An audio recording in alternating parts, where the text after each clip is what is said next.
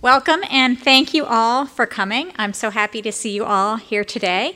Some of you for the second time in this room today. I'm so glad you're here. This is a wonderful occasion. We are really grateful to Sai Prakash to have written this book. I have it here. It is available for sale just outside the door. Beautiful book. Imperial from the Beginning, the Constitution of the Original Executive. And we're also delighted to have three panelists from other law schools, Will Bode from Chicago, Sam Zakharoff from NYU, and Tara Helfman from Syracuse. Professor Harrison will introduce them more formally in a moment. Sai joined our faculty in 2009 after serving as the Herzog Research Professor of Law at the University of San Diego Law School. A graduate of Stanford University and Yale Law School, Sai clerked for Judge Lawrence H. Silberman of the U.S. Court of Appeals for the District of Columbia and for the United States Supreme Court for Justice Clarence Thomas.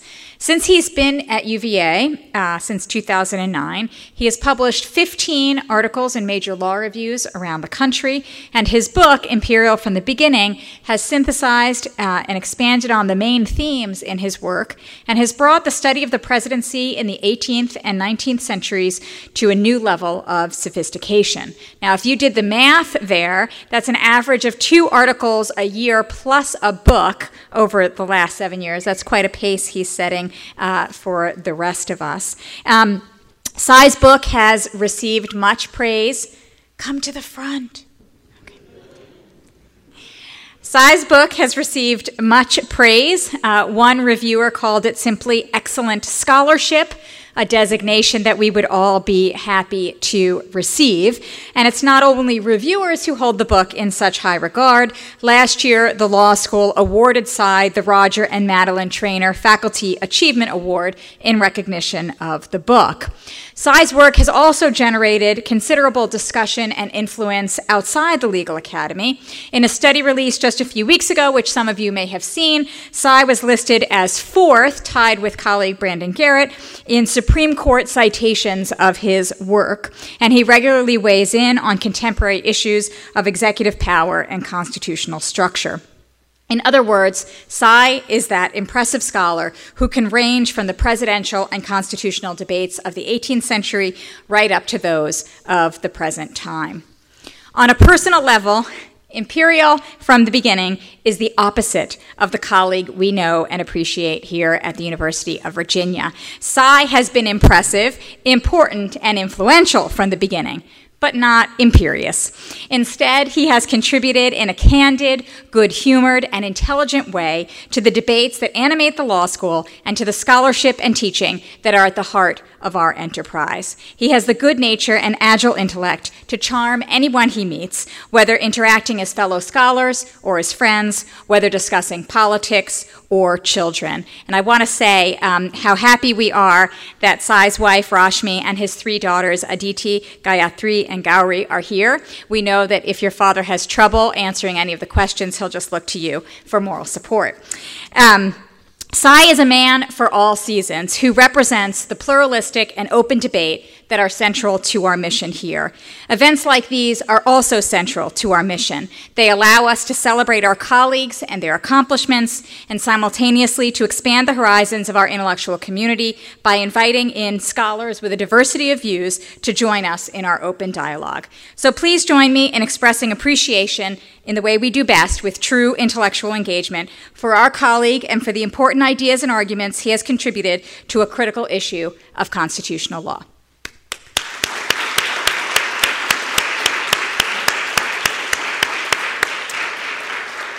Now I'll turn it over to our Master of Ceremonies, John Harrison.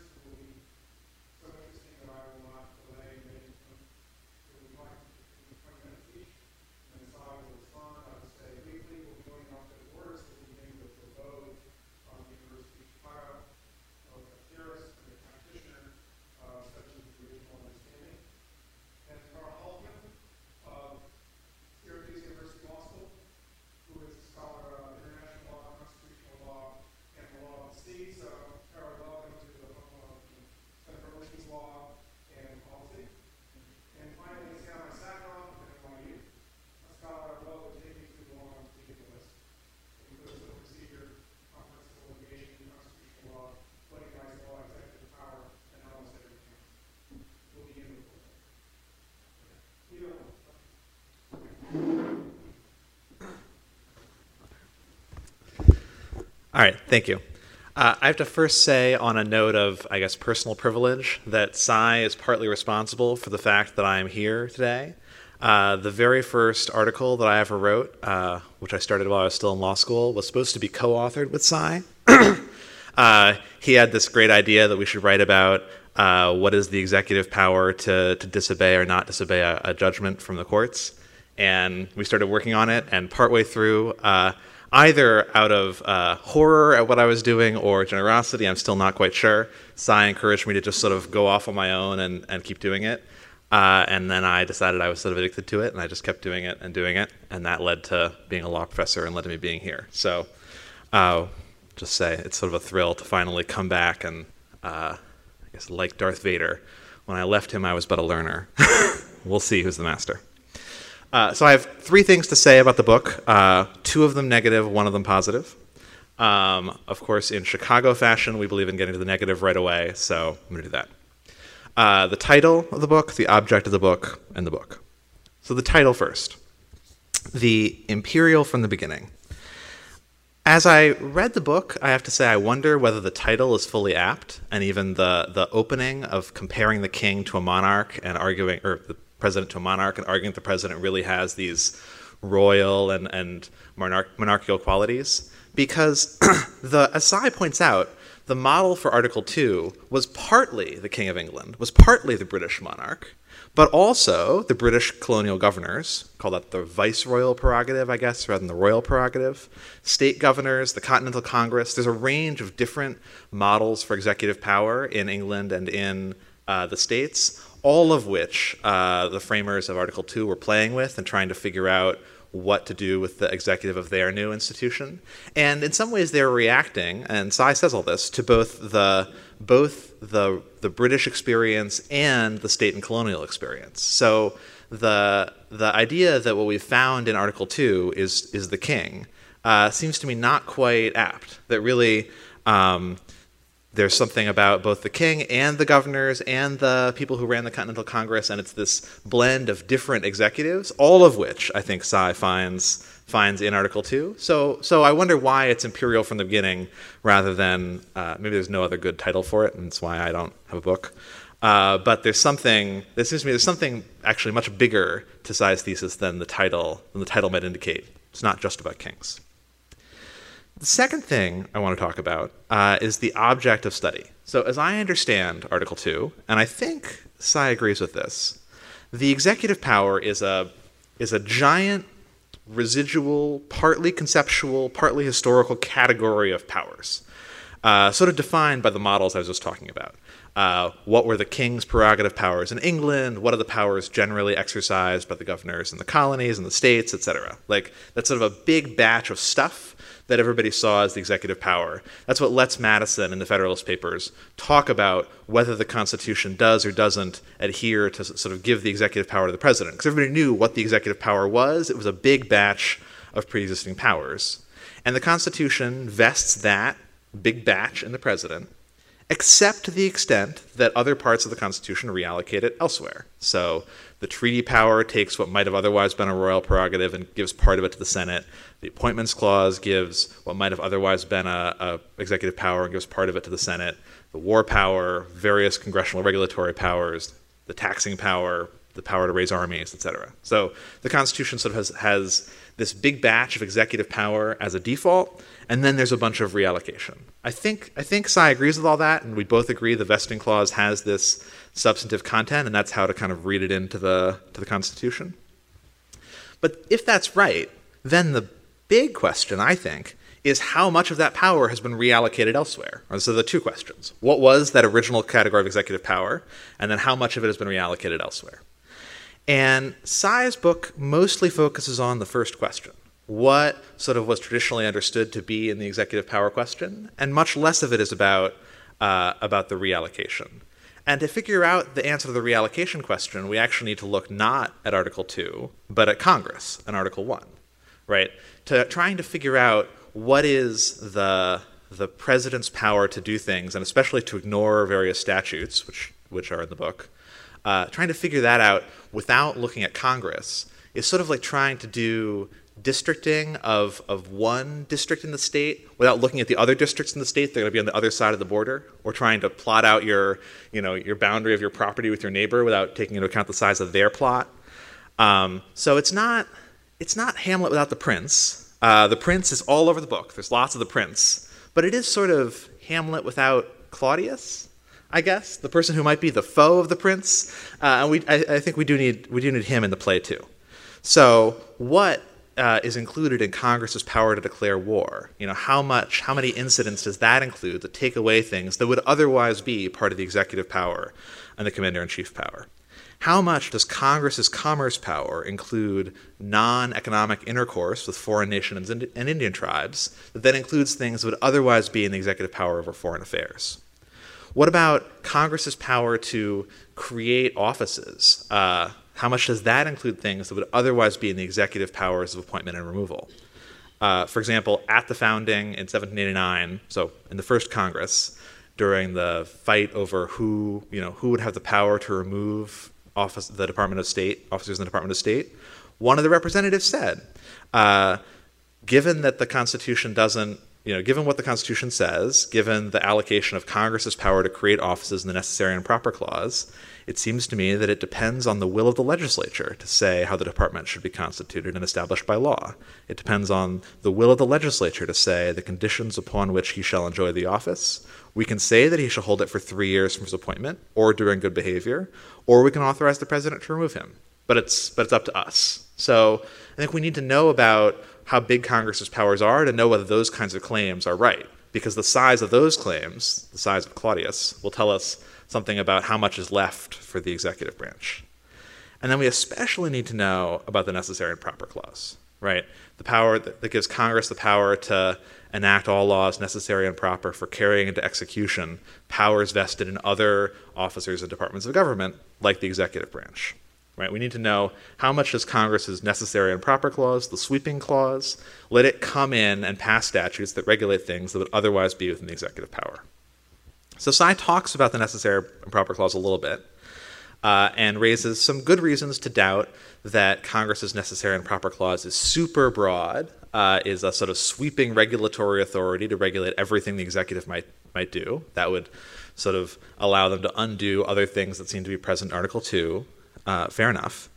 But I found myself wondering, could I really come to rest on this? And therefore, could I really figure out how much executive power the executive has without sort of working through the alternative? So in previous work, Sy has suggested that this necessary and proper clause is derivative of the president's power. So Congress has to exercise it in coordination with and not in opposition to the president.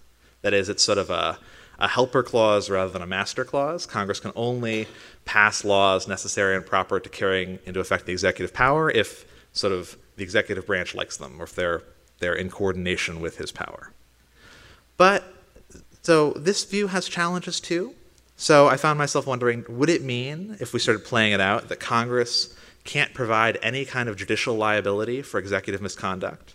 Would it mean that the Federal Tort Claims Act is unconstitutional? To the extent that Congress has ratified Bivens through the Westfall Act, is that unconstitutional? Right? This is the people who are not in federal courts land. This is the panoply of various statutes that say that when executive officers either break the law or violate the Constitution, they can be held to account. They weren't necessarily part of the founding era fabric of law, and so if Congress's necessary and proper clause doesn't authorize them, I'm not sure anything does. Similarly, if the necessary and proper clause is narrow, as Sy suggests at the end of the book, what does that mean about rules for courts? There's a whole bunch of federal statutes that regulate procedure and proceedings in the federal courts. In 1825, Chief Justice Marshall confronted the constitutionality of these statutes and said they were fine. He said the Judiciary Act has a bunch of regulations of practice. It certainly will not be contended that this might not be done by Congress, and went on about why he thought that was obviously fine. So again, this is Congress's power over the courts, but in a sense, I think we need to figure out whether that's right, the size of Congress's power over other branches, before we know whether the president can ignore a statute that puts somebody else, that tells another officer what to do, whether he can ignore a statute that sets a term of years for the officer's conduct, whether he can ignore a statute that says how to conduct a war, whether he can ignore a statute that sets qualifications for appointees. A bunch of the executive power question is really a question about Congress. And I found myself wondering more and more what the vision of Congress is.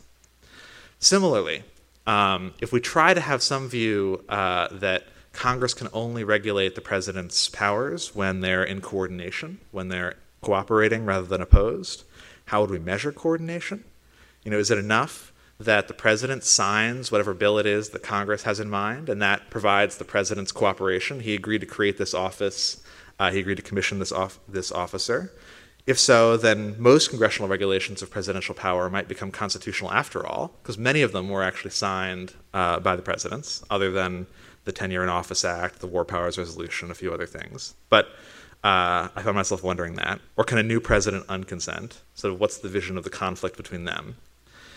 Anyway, this all occupies the last sort of chapter of Tsai's book. It's the obvious direction we're headed. So maybe this is just the next book, in which case I'm eager to read it. And there might be ways out of all these problems. I started wondering about whether we should have a vision of the necessary and proper clause that differentiates between, let's say, really important great powers and lesser powers that might be more easily implied, whether we could differentiate between the president and lower officers, between the Supreme Court and lower courts. But whatever the answer is, it seems complicated and hard. So why do I say all this? Why am I talking about the necessary and proper clause? Tsai's main response to why executive power, to why he doubts this sort of broad, sweeping view of the necessary and proper clause is that it's beset by a lot of difficulties and seems to raise sort of untoward consequences. That seems fair enough. But it might be that's true of all of the plausible positions about the necessary and proper clause we've figured out so far. All of them might be beset by difficulties. And maybe that's just because the separation of powers is really beset by difficulties. I was reading T.S. Eliot for some reason, so I was struck by, in a dark wood, in a bramble on the edge of a grimpen, where is no secure foothold and menaced by monsters, which struck me as remarkably apt about the separation of powers then and now. So can we really conduct Hamlet without an answer to these questions? I worry that we can't, and so I worry that this book is really the first volume of a 3-volume set. That'll really give us the full picture of the separation of powers, and we won't have it until we have those articles too. All right, the third thing. Everything else about the book is amazing. So despite my quarrel with the title, despite my quarrel with the fact that the book is only a third of the book I wanted to read, the book is just full of actually amazing insights about the separation of powers, history, constitutional structure, some of which I think are part of the core of the thesis, many of which are just there as a little reward for the reader. So there's a discussion of self-pardons, a discussion of executive power and martial law, a really great discussion of legislative procedure and the timing of bills and the pocket veto that suggests that everything I thought I understood about the pocket veto cases might be wrong, sort of stashed in there. George Washington's views about the implementation of the Jay Treaty and how to think about the House's power to decide whether or not to appropriate money for a treaty. Every page of the book had a new treat and a new treasure, which I guess I need to read again before I even fully figure out everything I've learned from this book. But it's been a ton. Thank you.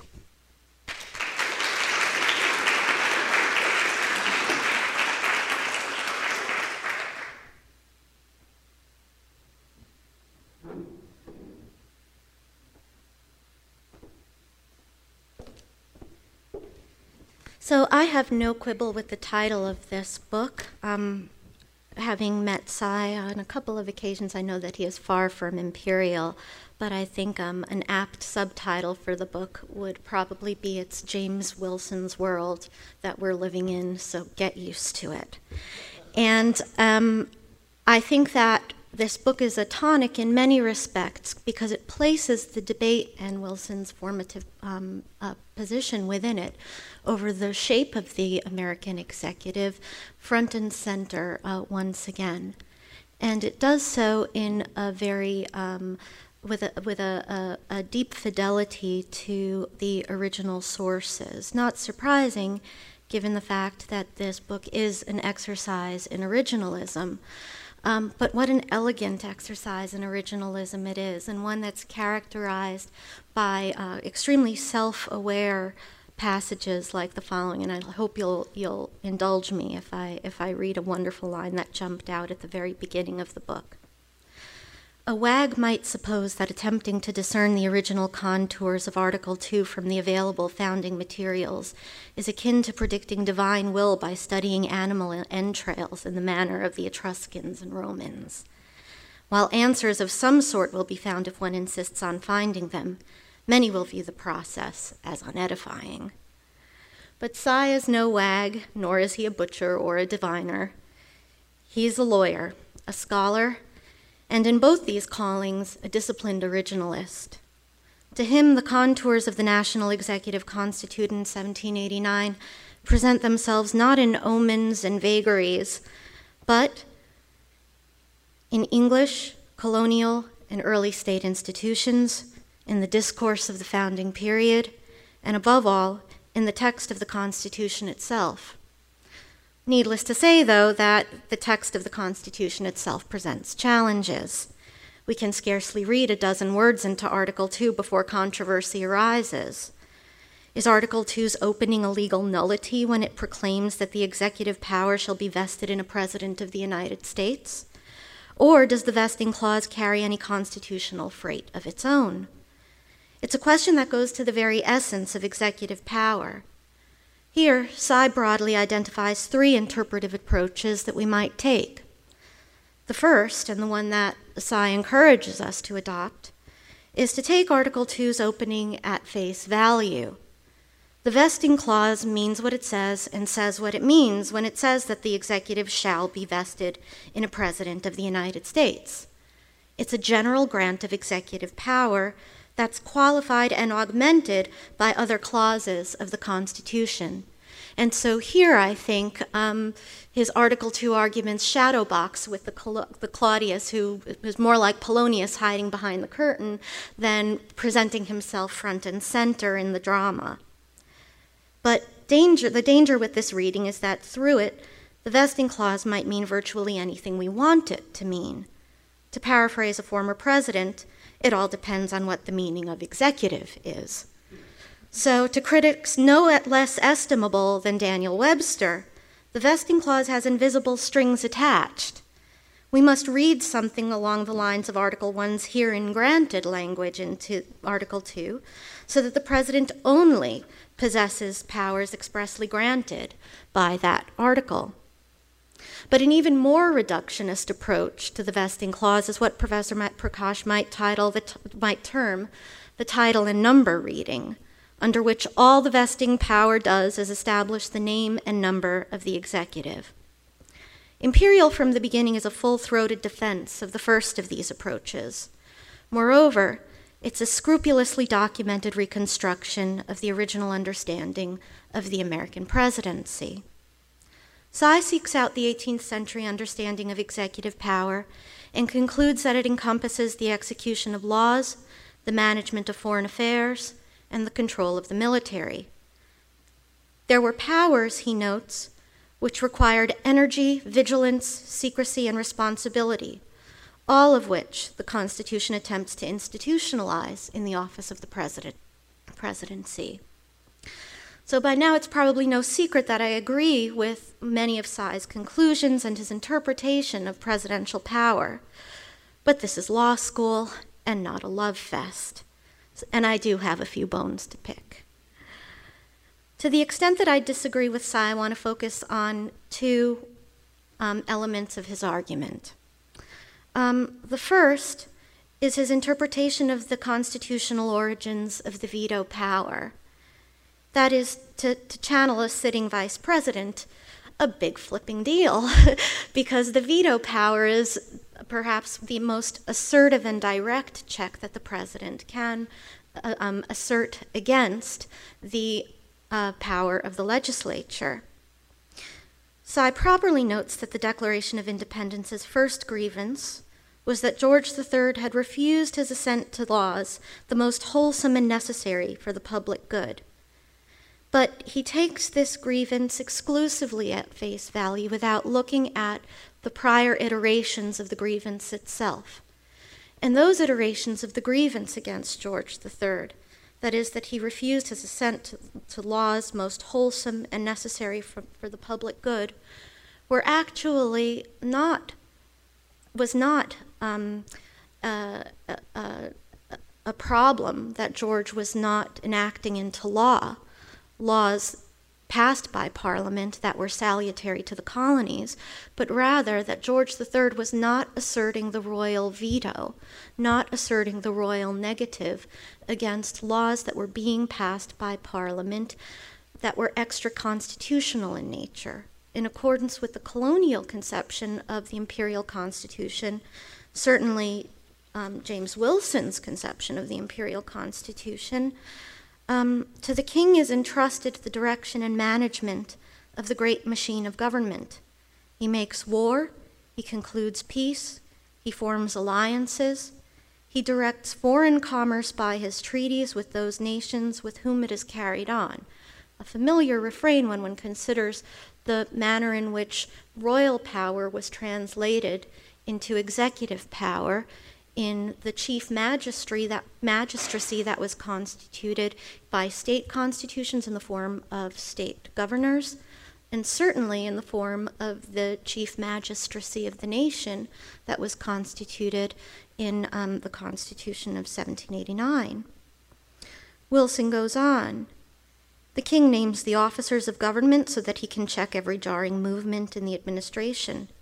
He has a negative on the different legislatures throughout his dominions so that he can prevent any repugnancy in their different laws. The connection and harmony between Great Britain and us, which it is her interest and ours mutually to cultivate, and on which her prosperity as well as ours so materially depends, will be better preserved by the operation of the legal prerogatives of the Crown than by the exertion of an unlimited authority by Parliament. The distinction between Say's view of the executive at the framing and my view of the executive at the framing goes to the nature of the translation of the English inheritance. In a sense, the translation of monarchic power into the power of the president, which is not to say that the presidency is a kingly status by any means. In fact, James Wilson himself, again back to James Wilson, but I do see him as a chief architect of Article 2 and the powers of the presidency, says very tellingly at the Constitutional Convention, we all know that a single magistrate is not a king. That is, the king in England under the British Constitution is one iteration of the powers of a chief magistracy, whereas the Constitution convenes a new form of chief magistracy in which the executive powers that belonged to the king but are not singular to the king are the powers that animate an extremely robust presidency. And it's in this context that Wilson reminds Edmund Randolph, who vigorously objects to having a vigorous executive, that the people of America did not oppose the British king, but the Parliament. The opposition was not against a unity, but a corrupt multitude.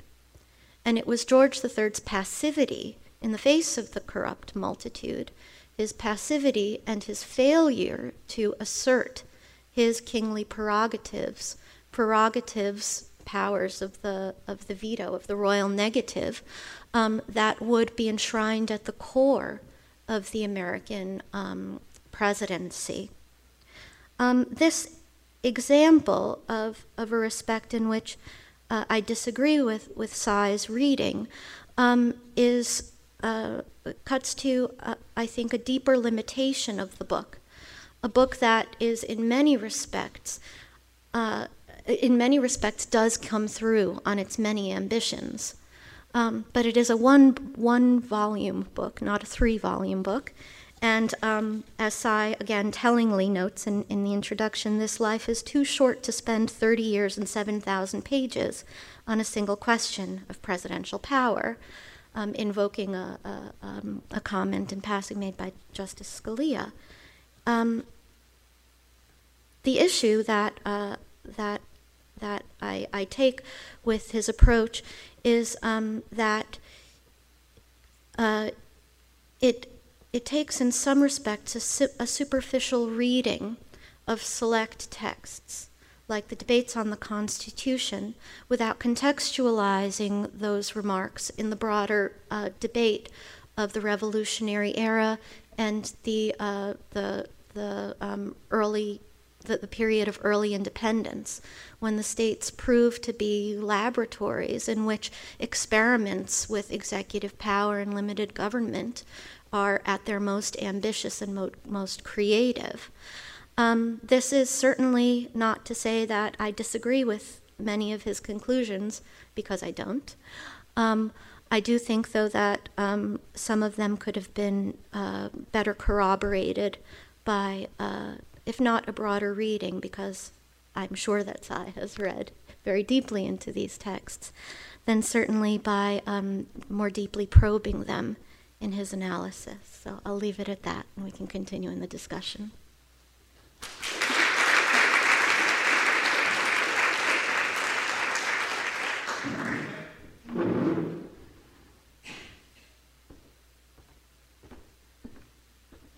Thank you for inviting me.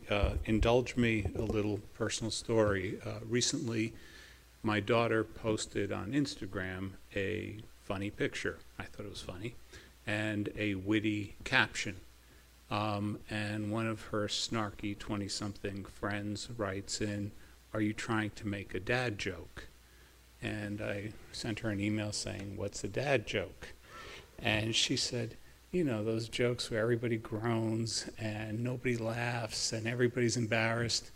And I thought, to quote Groucho Marx, I resemble that remark.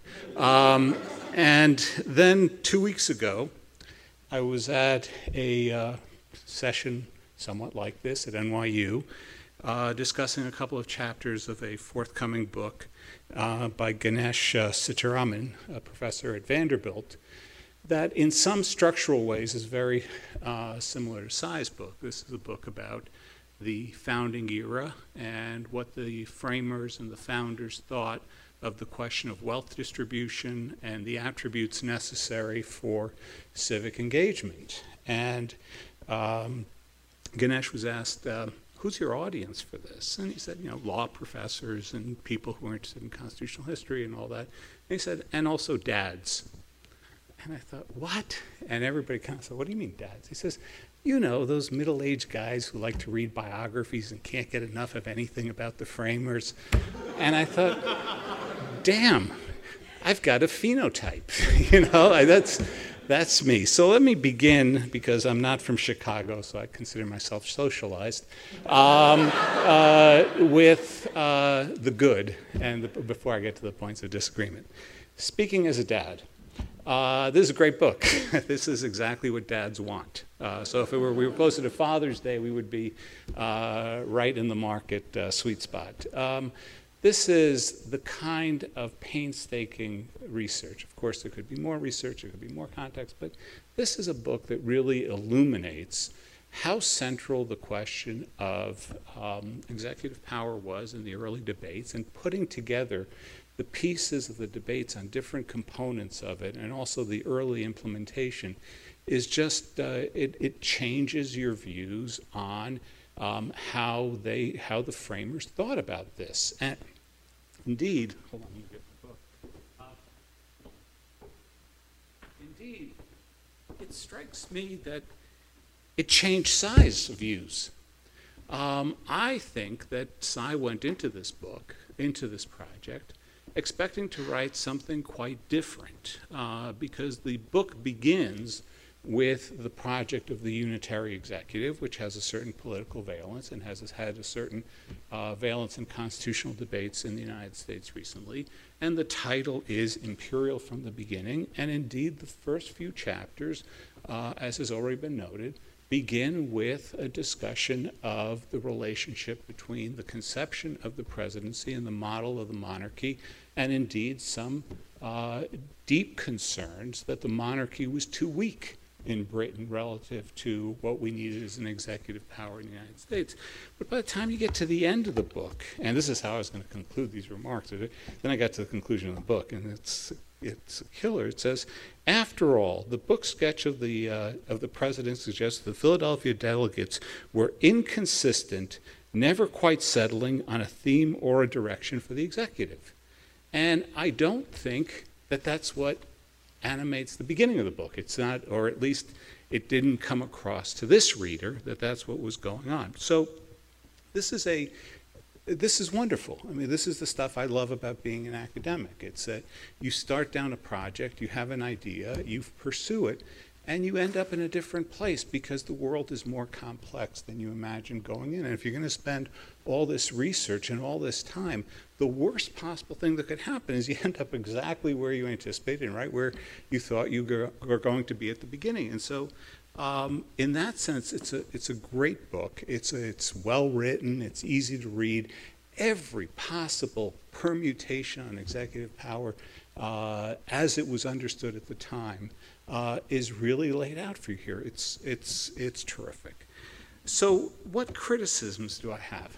Well, I want to raise a different set of issues than the other commentators because I'm much less invested in the original debates and I'm much more of a constitutional lawyer, and I want to know what's my takeaway? What do I do with this? What do I do with all this knowledge that's here? Why is it important methodologically? I understand that we live in an era of originalism. I understand that Justice Scalia's intellectual weight is going to be with us for a very long time. I understand that those on the left have started to think that they can play Scalia light and claim that, the 18th century slaveholders shared all the values of the Warren Court and then more.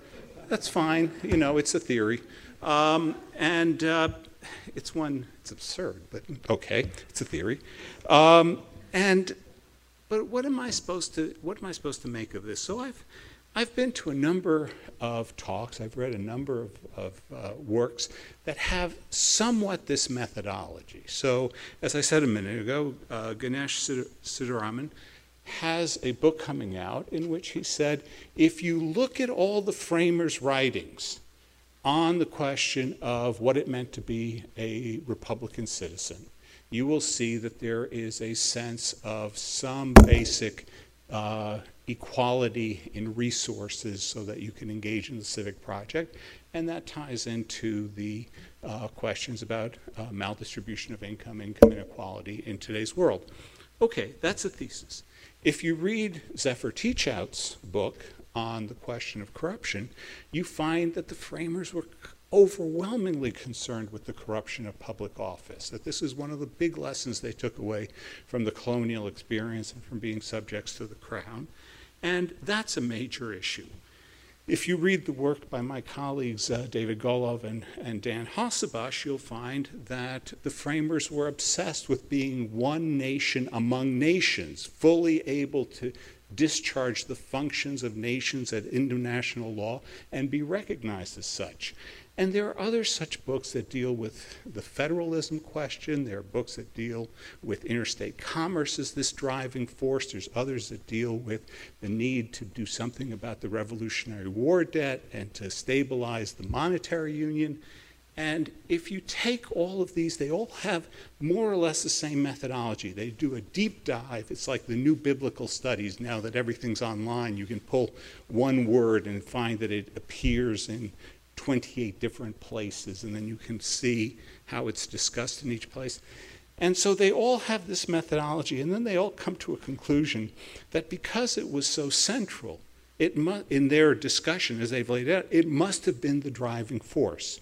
And it ranges how much of a driving force it is. The more modest ones, they'll claim 25%, maybe a third. The more ambitious ones will claim this is 80, 90, sometimes 100% of driving it. But you don't have to do a lot of math to figure out that after a while you're selling more than 100% of the original intent.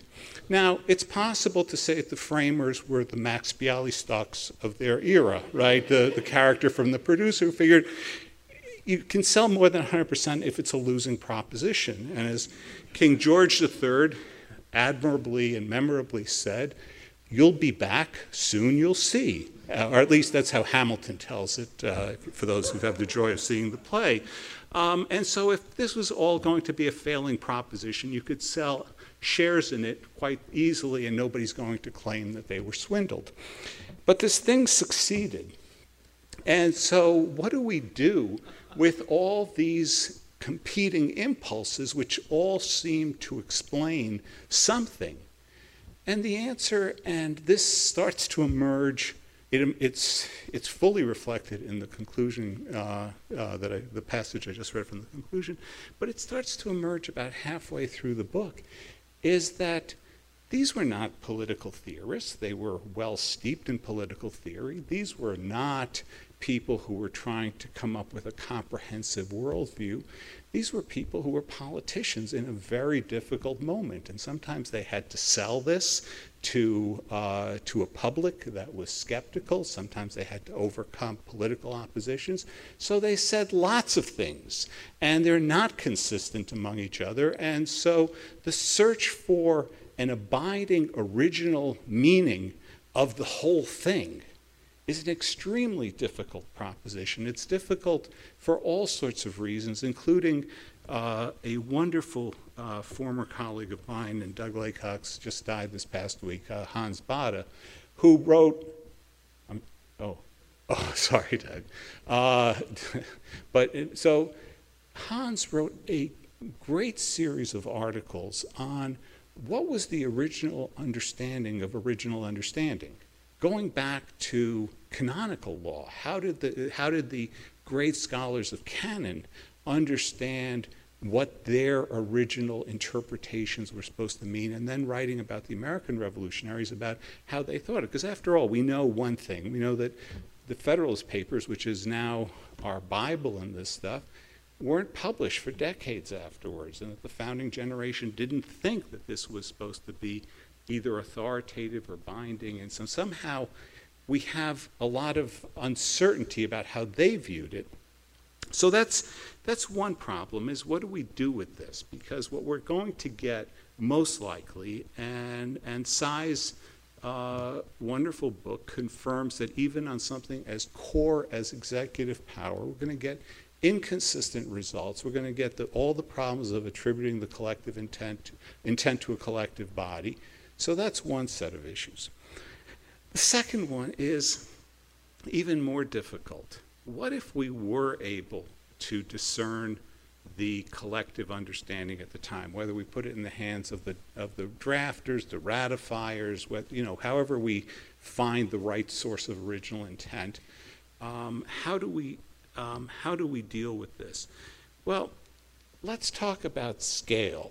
Does that matter? Does it matter the transformation of the country? Does it matter? This is a concept I've started to play with in some work on this notion that there are constitutional equilibria that emerge out of institutional arrangements. This idea that most of the stuff in constitutional law about how the government works doesn't get litigated. It doesn't get reduced to cases. It's different institutional actors learning to live with each other, and how does that emerge over time? Well, let's take the question of scale. In 1840, there were a grand total of 20,000 federal employees in the entire country. Today, there's over 80,000 just in health and human services. Right, so that gives you an idea of the scale. Of the 20,000 in 1840, and this was consistent until the Civil War, of the 20,000, 14,000 worked in the post office. The post office was just a repository of patronage jobs. It was the only one that basically existed at the time. And if you read some of the literature from the time, you can't quite understand the hatred, the level of hatred for the post office. They really hated postal employees. And these were just corrupt federal officials who knew a senator and collected a salary and did nothing much more. There was no mail. Come on. So they were. So that was the scale of the country. So what does it mean when we translate to the current era? So let me give one concrete example. Let me focus on one power. And for this part, I'm going to rely on an article I wrote last year with my son. So you see the dad theme comes back full circle, right? Some people in the audience are my students and are groaning, but that's okay. The declare war power, right? So we have this very formal separation of powers. The president executes it, the Congress has to declare it. And we know that almost immediately we abandoned that formality, that we had the quasi-war with France, we had all these mechanisms that went into warlike activity that didn't fit the constitutional structure almost immediately. And Sy does a great job. This is stuff that I was not, even though I've looked at this before, I was not familiar with the range of sources he brought out in support of the idea that even then, declaration of war of one state, the formal declaration, was but one of the forms of initiating hostilities, and that therefore there was a richer understanding that there could be other mechanisms, maybe executive unilateralism, maybe congressional action. There could be other mechanisms that basically initiated the war without the full formal trappings of the declaration of war, which is the only part that the Constitution seems to actually address. But one of the points that I wrote about a year ago that really struck me was, if you go back to these original debates, not about the constitutional ratification, but about the implementation of war powers in the young republic, what you find is that a lot of them took place not around the declare war power, but around the budgetary issue. And the Constitution actually does something quite significant that doesn't feature quite centrally in the constitutional debates, or at least in Madison's notes and what we have, and that is that they put the military power on a very tight time frame. And so it forces the executive to come back to the Congress. So it's a different form of engagement than what looks to be the formality of the declaration of war. Now that's important because it gives a logic to the quasi-war with France, and it means that naval engagements of that sort were actually very high profile, because one of the big debates early on in the United States, in the Congress, was should we have what was called the Blue Water Navy, or should we have a Coast Guard? And by that it was meant, should we have small ships that basically ran out of ports, or should we have this national infrastructure with the ability to engage in foreign wars, to project force?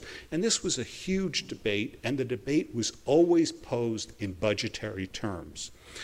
Well, so here's some budgetary statistics. Small war, by our standards, by standards of American history, Spanish-American War. Spanish-American War cost about 1.1% of our GDP. In the era that it was handled. But and that's in its peak year of 1899. But in 1899, the entire military budget was 1.5% of GDP, which means that paying for the Spanish-American War was a huge undertaking, even if we don't have all the full trappings of congressional engagement on the war issue. We still have real congressional oversight over the actual budgetary implications of it. By the time of the first Gulf War, the Gulf War had a marginal cost of 0.3 of GDP, percent of GDP, out of a defense budget in 1991, that is 100 years after the Spanish-American War, that was 4.6% of GDP. That means the Gulf War could be paid for, the first Gulf War could be paid for out of pocket change that the standing military had. So now you have a very different relationship between the executive and Congress, created by the fact that we have a standing military and a military budget that's carried from year to year that completely dwarfs anything that would have existed earlier on in our history. So if we go on and compare a few others, in 2011, we undertook what in my view is one of our most disastrous foreign policy endeavors of any time. We overthrew a Libyan state and left a failed state. Well, what did that cost? That cost $1.1 billion. That was a cheap disaster, right? $1.1 billion, and at the time, our baseline defense budget, our defense budget, was $768 billion. It's not even a blip to overthrow. Or, if you want to go nuts on this, it cost $122 million to invade Grenada. Who knew it even cost that much? Which is about the same as we spent that year to upgrade the broadcasting facilities of Voice of America in Sri Lanka and Botswana. So this is, all of a sudden, we can do military endeavors in a way that was unanticipated. So I try to think, what's my takeaway from how the framers thought about the declare war when immediately they moved over into an era of budgetary constraints, and from that we've moved to a system where the budgetary constraints are non-existent because we can have deficit funding, and as we know, George Bush reduced taxes when we began our most recent war in Iraq. So to just sum up, I love this stuff. This is great. It's great to read. You learn, and you're just overwhelmed by the erudition. And then the constitutional lawyer in me says, what do I do with this? And what do I do with it? Because there's a lot of stories like this that they were trying to do everything at the time. They were making it up as they were going along, and they were putting forward a lot of arguments in the original period. And then I worry, what does it say about the way our society has evolved? And it's a real tribute to the book that from the title and from the beginning of the book, I think Sy went into it thinking that the answer to the first would be the answer to all three, and I think he comes out wondering.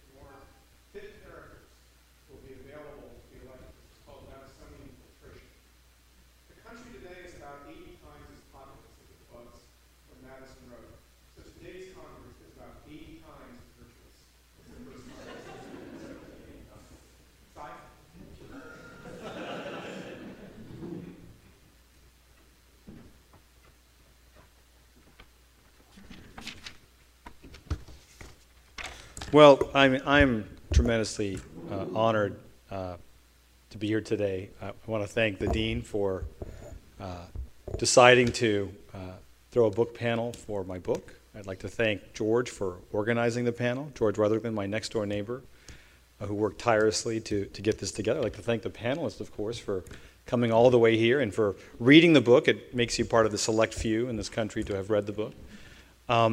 And I'd like to thank all of you for coming today. It's quite gratifying. I'm not going to try to respond to everything, primarily because I can't. I don't have good answers to all the points and questions raised. So I'll just speak to a couple of them, and then we'll open it up to questions, and we'll get to the libations and other refreshments that we have to make this evening more pleasant. So my good friend Will, I think the article that we were going to write, it's a case of addition by subtraction. You writing the article alone was better than us writing it together. So in a way, the article was better off having you do it by yourself. In terms of the title of the book, the title came to me at the end. It wasn't the idea from the beginning to write a book that said the presidency was extremely powerful. It came after thinking about what people were saying about the presidency at the time of the Constitution and what people did with respect to the presidency in the first several years. And so the first chapter makes the case for why the presidency was something of a monarchy. primarily by looking to what people said at the time, both at the Constitutional Convention and in the state conventions, what foreigners said about the presidency, and what members of Congress tried to do with respect to the presidency in the first several Congresses. And so it wasn't, it wasn't, the thought wasn't that I was going to write a book that said the presidency was incredibly strong.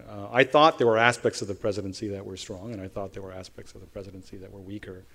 When I started, I learned more about the book, more about the presidency over time, as Professor Zakharov mentioned. I didn't have the full picture in mind when I started the book, and he's quite right that my view of the presidency changed over time. But I'll get to that point later. In terms of Will's suggestion that to really understand executive power, you need to understand congressional power, and I think that's right. And maybe that maybe there needs to be a trilogy. Maybe this needs to be like the Lord of the Rings or something. It already feels that way for me. It already feels like a saga. I tried to examine congressional power in the book. Maybe I didn't do as good a job as I should have. I will say that Will is quite right that maybe 10 years ago I had the view that if something was given to the Congress, it wasn't with the president, and if something was given to the president, it wasn't with the Congress. And I said as much in an article with Michael Ramsey called The Executive Power Over Foreign Affairs. But the book actually steps away from that claim. And I think actually it's much more complicated. I think it's quite possible and indeed quite probable that Congress and the executive branch sometimes share authority, just like the judiciary and Congress share authority. I think Will mentioned the Judiciary Act and the fact that Congress sometimes laid rules down. But I think the court has told us that sometimes the court can make up the rules that Congress chose not to lay down. And I think that's probably true with respect to presidential power in several respects as well. So I didn't, that was a sort of a change in my view over time. I don't think there's a strict separation of powers. I think you really need to think about executive power and then think about congressional power and ask if there's an overlap. Will's right that there's a discussion in the book about the extent to which Congress can regulate presidential power. And I came to the conclusion that Congress can regulate law execution by just deciding how the law to be executed. And when they do that, the president has to honor their commands under the Take Care Clause. With respect to the military, I think Congress has sweeping authority by virtue of its grants of authority in Article 1, having to do with the Declare War Clause, having to do with Congress's authority to regulate the military. It's the power to make rules for the government and regulation of the military, and its various other powers over the military. So with respect to those two things, law execution and the military, I think Congress has complete authority to specify how laws will be executed and to specify how the military is going to be regulated. My claim is that they didn't have that sort of sweeping authority. Congress doesn't have that sort of sweeping authority over the president more generally. And I tried to draw a distinction between the types of powers given to state legislatures. In state constitutions, they specifically said repeatedly, here are the governor's powers, but it's subject to law. They actually had provisions in there indicating that this was sort of a default rule. It was defeasible by statute. There's nothing like that in the Constitution, and I don't believe that the Necessary and Proper Clause can be read in that way, right? It's a power to enact laws necessary and proper for carrying into execution the powers of the government, not to take them away.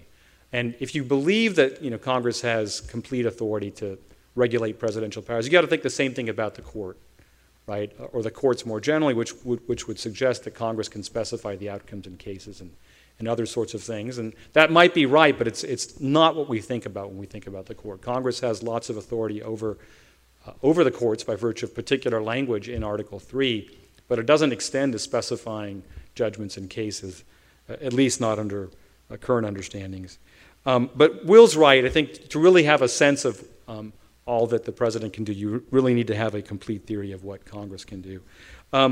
Professor Helfman, her very gracious comments, I'm sure she's right that I probably should have known more about certain aspects of the English Crown and the state executives, and I will take her suggestion up for the second volume of the trilogy, and I look forward to talking to her more about where she thinks I've made a misstep.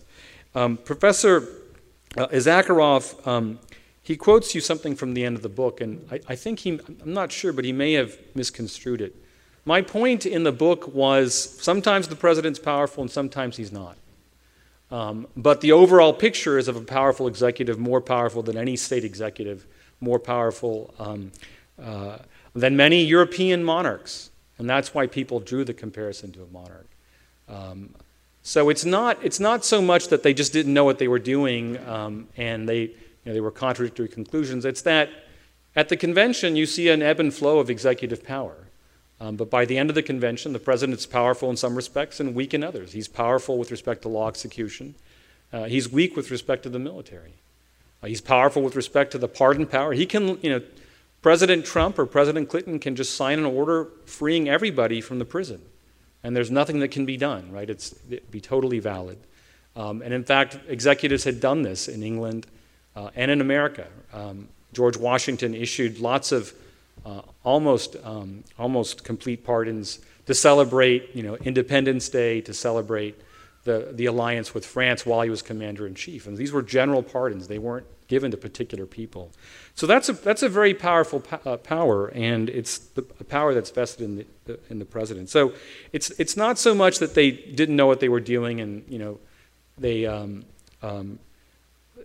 weren't sure what they were doing. I think when you have a legislative body, you expect things to ebb and flow, and the end result is a constitution that creates a strong presidency in some respects and a weak presidency in others. And then I'll just make one final point about the quasi-war. I think Professor Zakharov perhaps misunderstands my claim about the Declare War Clause. The Declare War Clause was a power to decide whether to go to war. And you could go to war in many different ways in the 18th century. The most common way was to just start the war. So if you invaded another country, you had declared war, whether or not you issued something called a formal declaration of war. Because the Constitution grants that authority to Congress, our declarations of war have to take a textual form.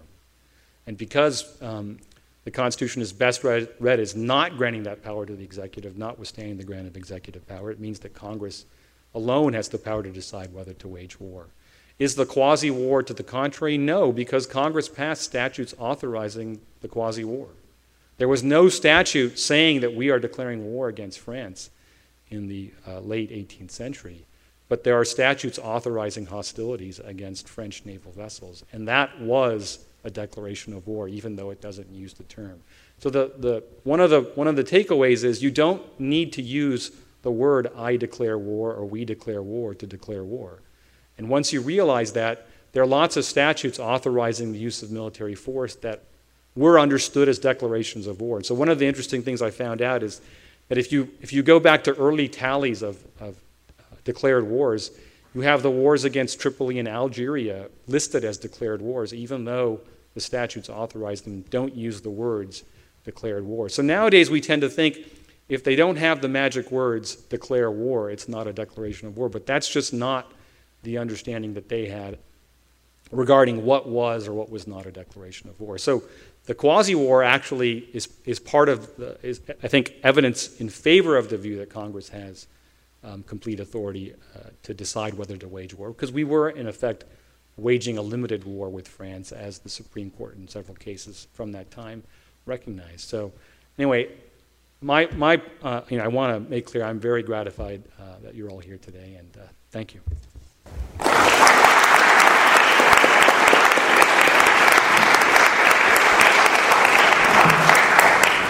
Thank you, Cy. We have an opportunity for questions.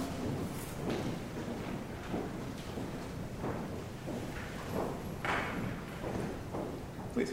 I would suggest this might be a trivial question, but you mentioned how the way the war and pay for have changed. But how do you account for the give and take involving the Iraq war, where they say I think it cost $1 trillion over a decade, and it became a big political battle. So it seems like in that context, there's a lot more sales. Well, I think Cy and I might disagree on this, but I think the original conception was that the tight time frame on the military budget was a requirement that the president, one of the reasons that I think we have this you have an incorrect reading of the book, is that once you allow for multiple different kinds of acts to be the declaration of war, it turns out that not all of them are from the legislature, that some of them can be invoked presidentially, such as landing troops in another country before there is actually a declaration. We now have the War Powers Act, and so there's supposed to be a time frame, but that can be manipulated in certain ways. I think that what the conception was that if there was any serious military engagement or the creation of the need to create an army for a real war or a navy, that would force the president to be in constant dialogue with Congress. And I think that the lesson of the Iraq engagement was that those questions about the budgetary implications of it didn't happen for many years after we were already deeply involved in the war. Now, there's the AUMF, the Authorization of the Use of Military Force, which is, and I'm sure this is your position on that serves as a declaration of war or an approval of the war power by Congress. I fully agree with that. But the budgetary constraint is what I find most interesting, because historically there were 2 points of resistance to presidents trying to go to war. One was the budgetary implications, and you see this in Washington's discussion of the Navy, and you see it even in Washington's discussion of how to deal with things like Shays' Rebellion in the United States.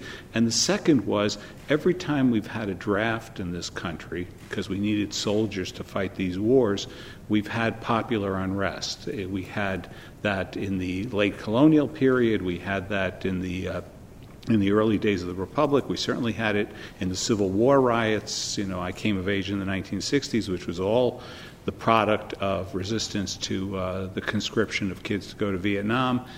And now you don't want foot soldiers. You don't want conscripts. They're not useful. And no military wants them on the battlefield because they'll get kidnapped or something of that sort. They're a liability.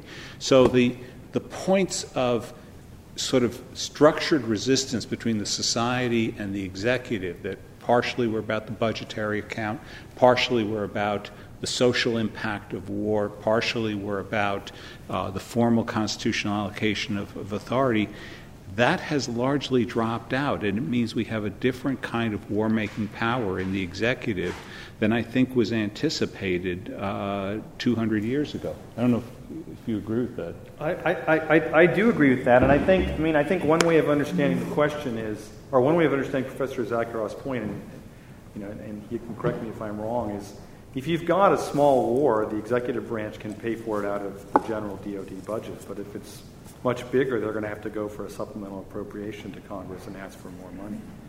And so, given how big the DoD budget is from year to year, they're going to be able to fight some small wars without having to go to Congress. It's only when they fight these rather large wars that they then have to go to Congress. When you have an army that's only 1,000 men, which is, I think, the size of the original army in 1789, if you want to do anything, you kind of do need to go to Congress every single time you want to fight a war against Indians or against other nations. So, it is true the fact that you have this wonderful military machine, I think, as Madeleine Albright once put it, gives you options, right? And it makes it more likely that the president's going to see the wisdom in using military force, and is going to think perhaps that he or she doesn't have to go to Congress to get approval.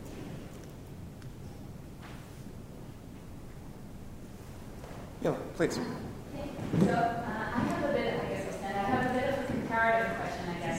So the American model of presidential power, as you described it, was basically transported to Latin America in the early 19th century. The Constitution chose very similar provision, tried the same model, and it was a really big failure, right? So these were presidents that basically became dictators. They abolished their parliaments. And so I guess what made me wonder, I haven't read the book, but having heard you talk about it, so you tell the story of power. But I guess there must also be a story of constraint to some extent, because we haven't seen here what happened in Latin America, which is sort of limits on the power of the president, or certain big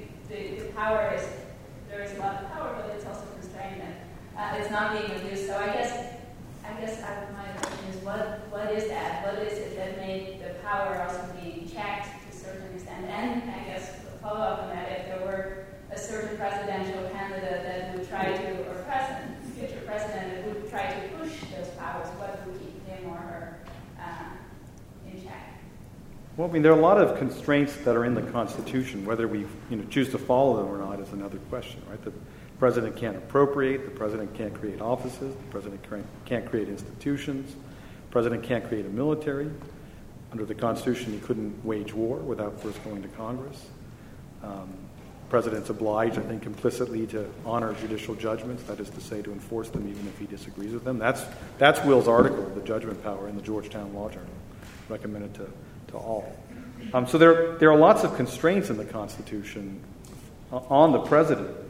It's just the claim. One of the claims in the book is that, notwithstanding those constraints, the president's still very powerful, and more powerful than, again, any executive at the time in America, and more powerful than many executives in Europe. So it's like two sides of the same coin, right? There is considerable power with the president, but it's not unlimited power.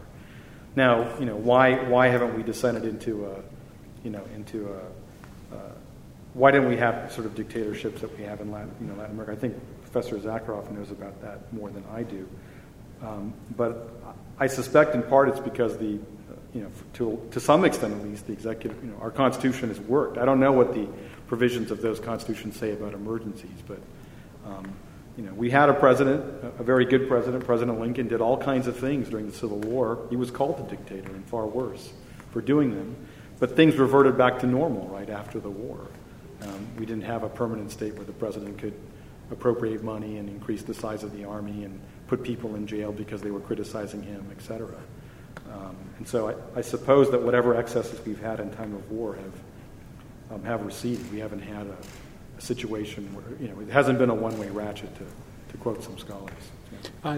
So let me take that to ask you a question, because it struck me in reading the book. So there's this guy who keeps showing up in your narrative, who plays a really kind of interesting role. His name is George Washington. And at various points in the book, you come and you say, so it could have gone either way on this particular issue, and Washington had a certain probity, or what seemed to unify these radically different conceptions of the executive was that they ultimately all imagined that it would look like Washington. And there is that sense of the founder. It's the Nelson Mandela story in South Africa. I'm from Argentina. It's the tragedy that San Martin left, and who was the decent figure in South America and never held office. And I just wondered, because it came up. At one point I was counting, and then I lost count. But there are certain moments where debates get decisive, and then all of a sudden Washington, the image of Washington, and his personal probity sort of emerges in the book.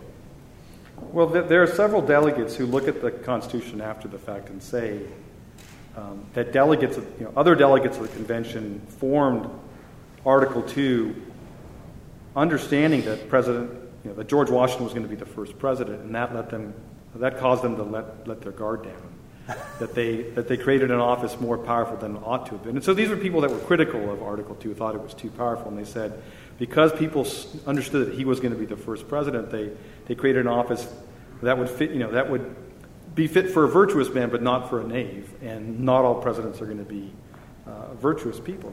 Some of them are going to be knaves. And so they said this sort of thing, bemoaning the fact that Article 2 was stronger than they had hoped it would be.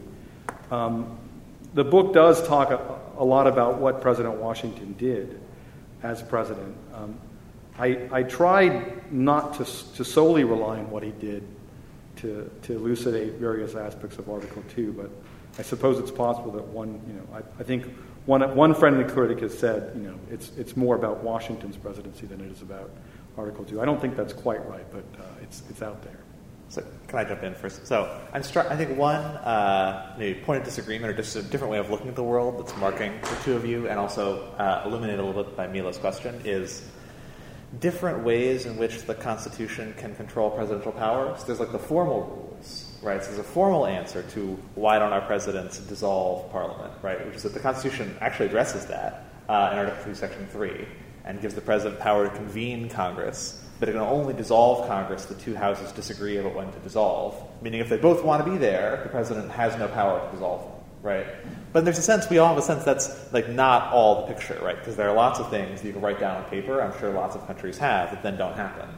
And so then, and even the framers know that too, so this is also in the dad books, right? The layers of like, what else is supposed to be in there to ensure that the Constitution gets followed? James Madison calls it parchment barriers or ambition counteracting ambition. And sometimes the rules we're interested in, while they're partly formal rules, seem to be operating at the next level down, right? They are all the provisions about the power of the purse are designed to ensure, the Constitution already says when the president can and can't declare war, so you shouldn't really need anything more than that. But then, just in case, we also make sure the president doesn't have money to declare war, in case he decides to go around declaring war when he shouldn't, so there's sort of like the monetary thing. Then the fact that they set up other branches that might have an incentive to disagree, the fact that there are courts that can issue things, the fact that there's another set of rules that might tell the people in the army when they're supposed to be the president, those all occupy sort of like the next couple levels. And then maybe there's social norms or political norms after that. So the fact that George Washington did a bunch of things in a particular way that caused everybody to think he did pretty well, then might be the answer to some of these questions for a while, right?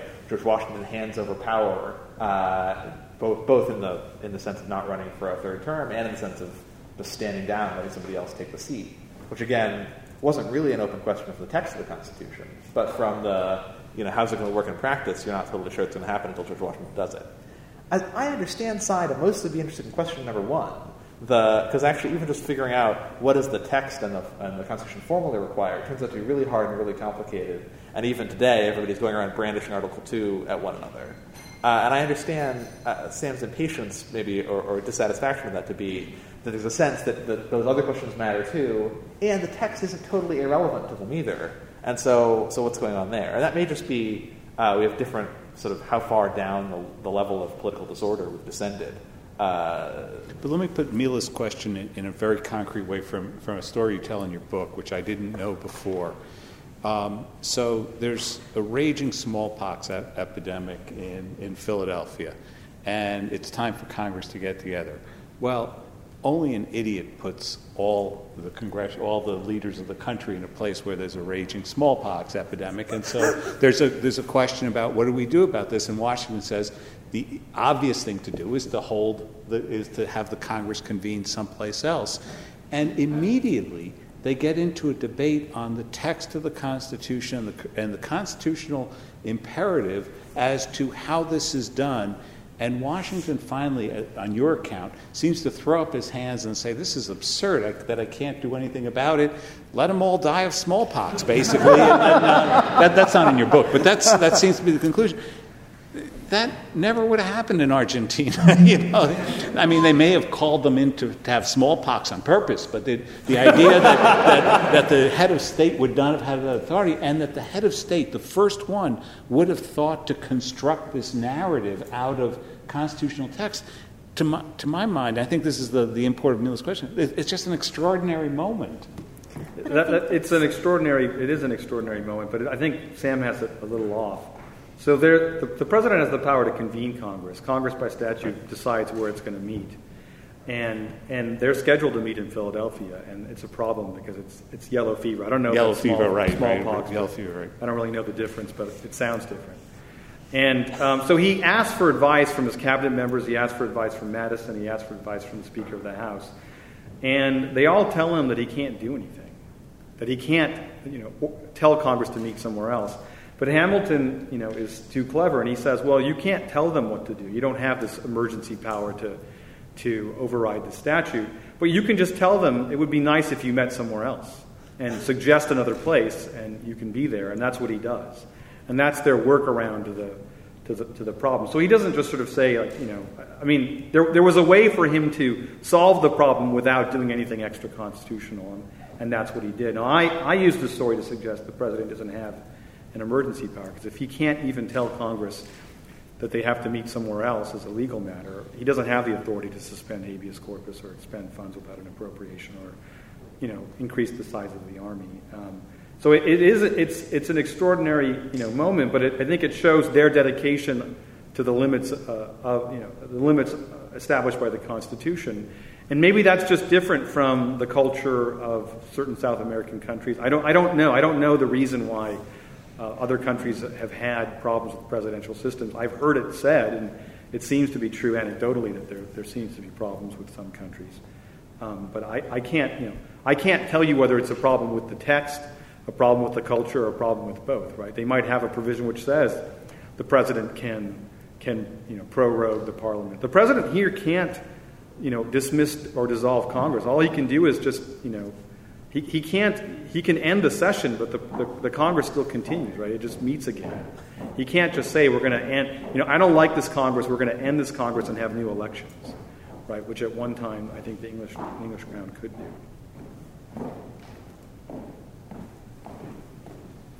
To what extent is your sense of the presidency grounded not so much in the duties and powers, responsibilities, and obligations, and more simply in a less tangible sense of entitlement or heuristic attitude? And an example of that is Jefferson's decision to send the Navy to the Mediterranean before he ever brought the subject up in the Congress. Well, that's a very interesting episode because Jefferson does what you said. He sends the Navy to the Mediterranean to protect it against, I think it's Tripoli's pirates. And then they engage with Tripoli's ships, and he then writes to Congress and says, I need your authority to take measures beyond purely defensive measures here. And they pass a statute authorizing the use of the Navy against Tripoli. And so it's an odd situation because there's a fealty to the constitutional norm in him going to Congress and saying, I need your authority. But the subterfuge is him sending the fleet to the Mediterranean in the first place, and I think telling them to actively engage with Tripoli's ships. So he's basically, on the one hand, saying Congress has authority over declarations of war, so I can't engage in offensive operations. But it seems like he's telling these ships to engage in offensive operations. And I think it's the what is it? There's that statement about hypocrisy and vice and virtue, and I think this is a situation where Jefferson's being a hypocrite, but he's doing so in a way that is trying to at least show fealty to the Constitution in some sort of backhanded way. And I guess what I'd say more generally is, the executive is going to violate the law, given the number of interactions with the law it has, just like all of us do. I think it's a bad idea for the executive to violate the Constitution, and I think Jefferson did, but at least his public pronouncements were consistent with the Constitution, whatever his private orders to the Navy, whatever the content of his private orders to the Navy. And if I'm not mistaken, in that incident, he had legitimate cause because the Bashaw of the Tripolitan states had sent someone to chop down the U.S. flagpole at the American embassy there, which Jefferson construed as a declaration of war on part of the Tripolitan states. So he had naval necessity on his side. Well, so it was an interesting debate at the time. Jefferson actually publicly took the position that even if another nation declares war on the United States, which Tripoli had, Congress still needed to declare war in response in order for the U.S. to wage offensive war against Tripoli. And that was his public position. And it was in part his public position because that was Washington's position. When we were, Indian tribes of various sorts declared war against the United States, and Washington said, in letters to governors, you can't wage war. You can't invade these Indian tribes until Congress declares war. And that was the view of the entire cabinet during the Washington administration. And so it's not surprising that Jefferson took that position publicly before Congress, and that's why Congress passed the statute. Hamilton took the view that you took, which was it doesn't make any sense to say that one nation is at war with us, but we're not at war with them. And so that if another nation declares war on the United States, formally or informally, either by a piece of paper or by waging war, the president doesn't need to do anything. He doesn't need to go to Congress. He just needs to wage war. The problem with that view is it's inconsistent with every single declaration of war until the Vietnam War, the Korean War. In World War II, we declared war 6 times. I think always after another nation declared war against us. And that was just true for all those wars, right? The War of 1812, Madison's statement says, we're in a state of, England is in a state of war with the United States, we're in a state of peace with them. He expressly says that, and he asked Congress to declare war. So this happened repeatedly. Hamilton took the view that you took, but Jefferson publicly didn't. And I don't think he privately had that view. I think he actually thought he had to go to Congress. He was just violating the Constitution because he had served, I think he had served as Secretary of Foreign Affairs or ambassador for a while during the Articles of Confederation, and he was upset that we were paying tribute to the Barbary Coast states to get them not to take our citizens hostage, and he wanted to punish them. He wanted to punish them, in 1785 and 86, and this was his chance. And presidents know that if you can, put your troops in the right places, you can get a war started, and then you can get Congress to approve it after the fact, right? That's what President Polk did in the Mexican-American War.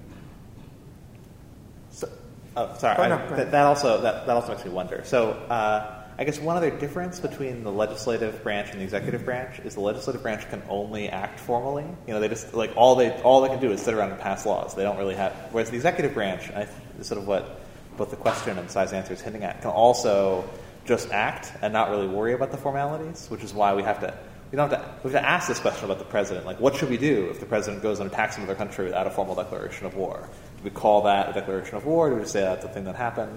And it seems like it also gives the executive this advantage, let's say, that he can or she can just change the facts on the ground and force Congress to do whatever, to do things, whereas Congress can't do the reverse. Is that anywhere in this picture, or is that just a sort of strange fact of life?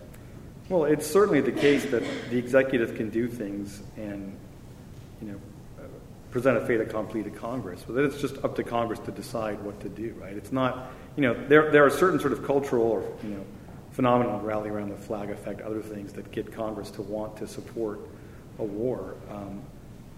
But it's not, it's not inevitable, right, that whenever the executive starts a war that Congress will choose to approve it, right? There have been sort of wars in the recent past where Congress refused to approve, right? The Libyan War, I think there were resolutions in Congress, and Congress let me ask this decided question. not to pass. The president has the opportunity to violate the Constitution. It's actually possible for the president to, commit a bunch of forces abroad or do something that needs doing, and then say, oops, that was unlawful, I shouldn't have done it, and you mentioned that. Mm-hmm. And there's a sense in which Congress doesn't even have that ability, right? Congress, if they try to pass a statute that's totally unconstitutional, it won't work. Right? It doesn't have any legal force if it's contrary to the Constitution. So the president actually has sort of this option to break the law that Congress doesn't have.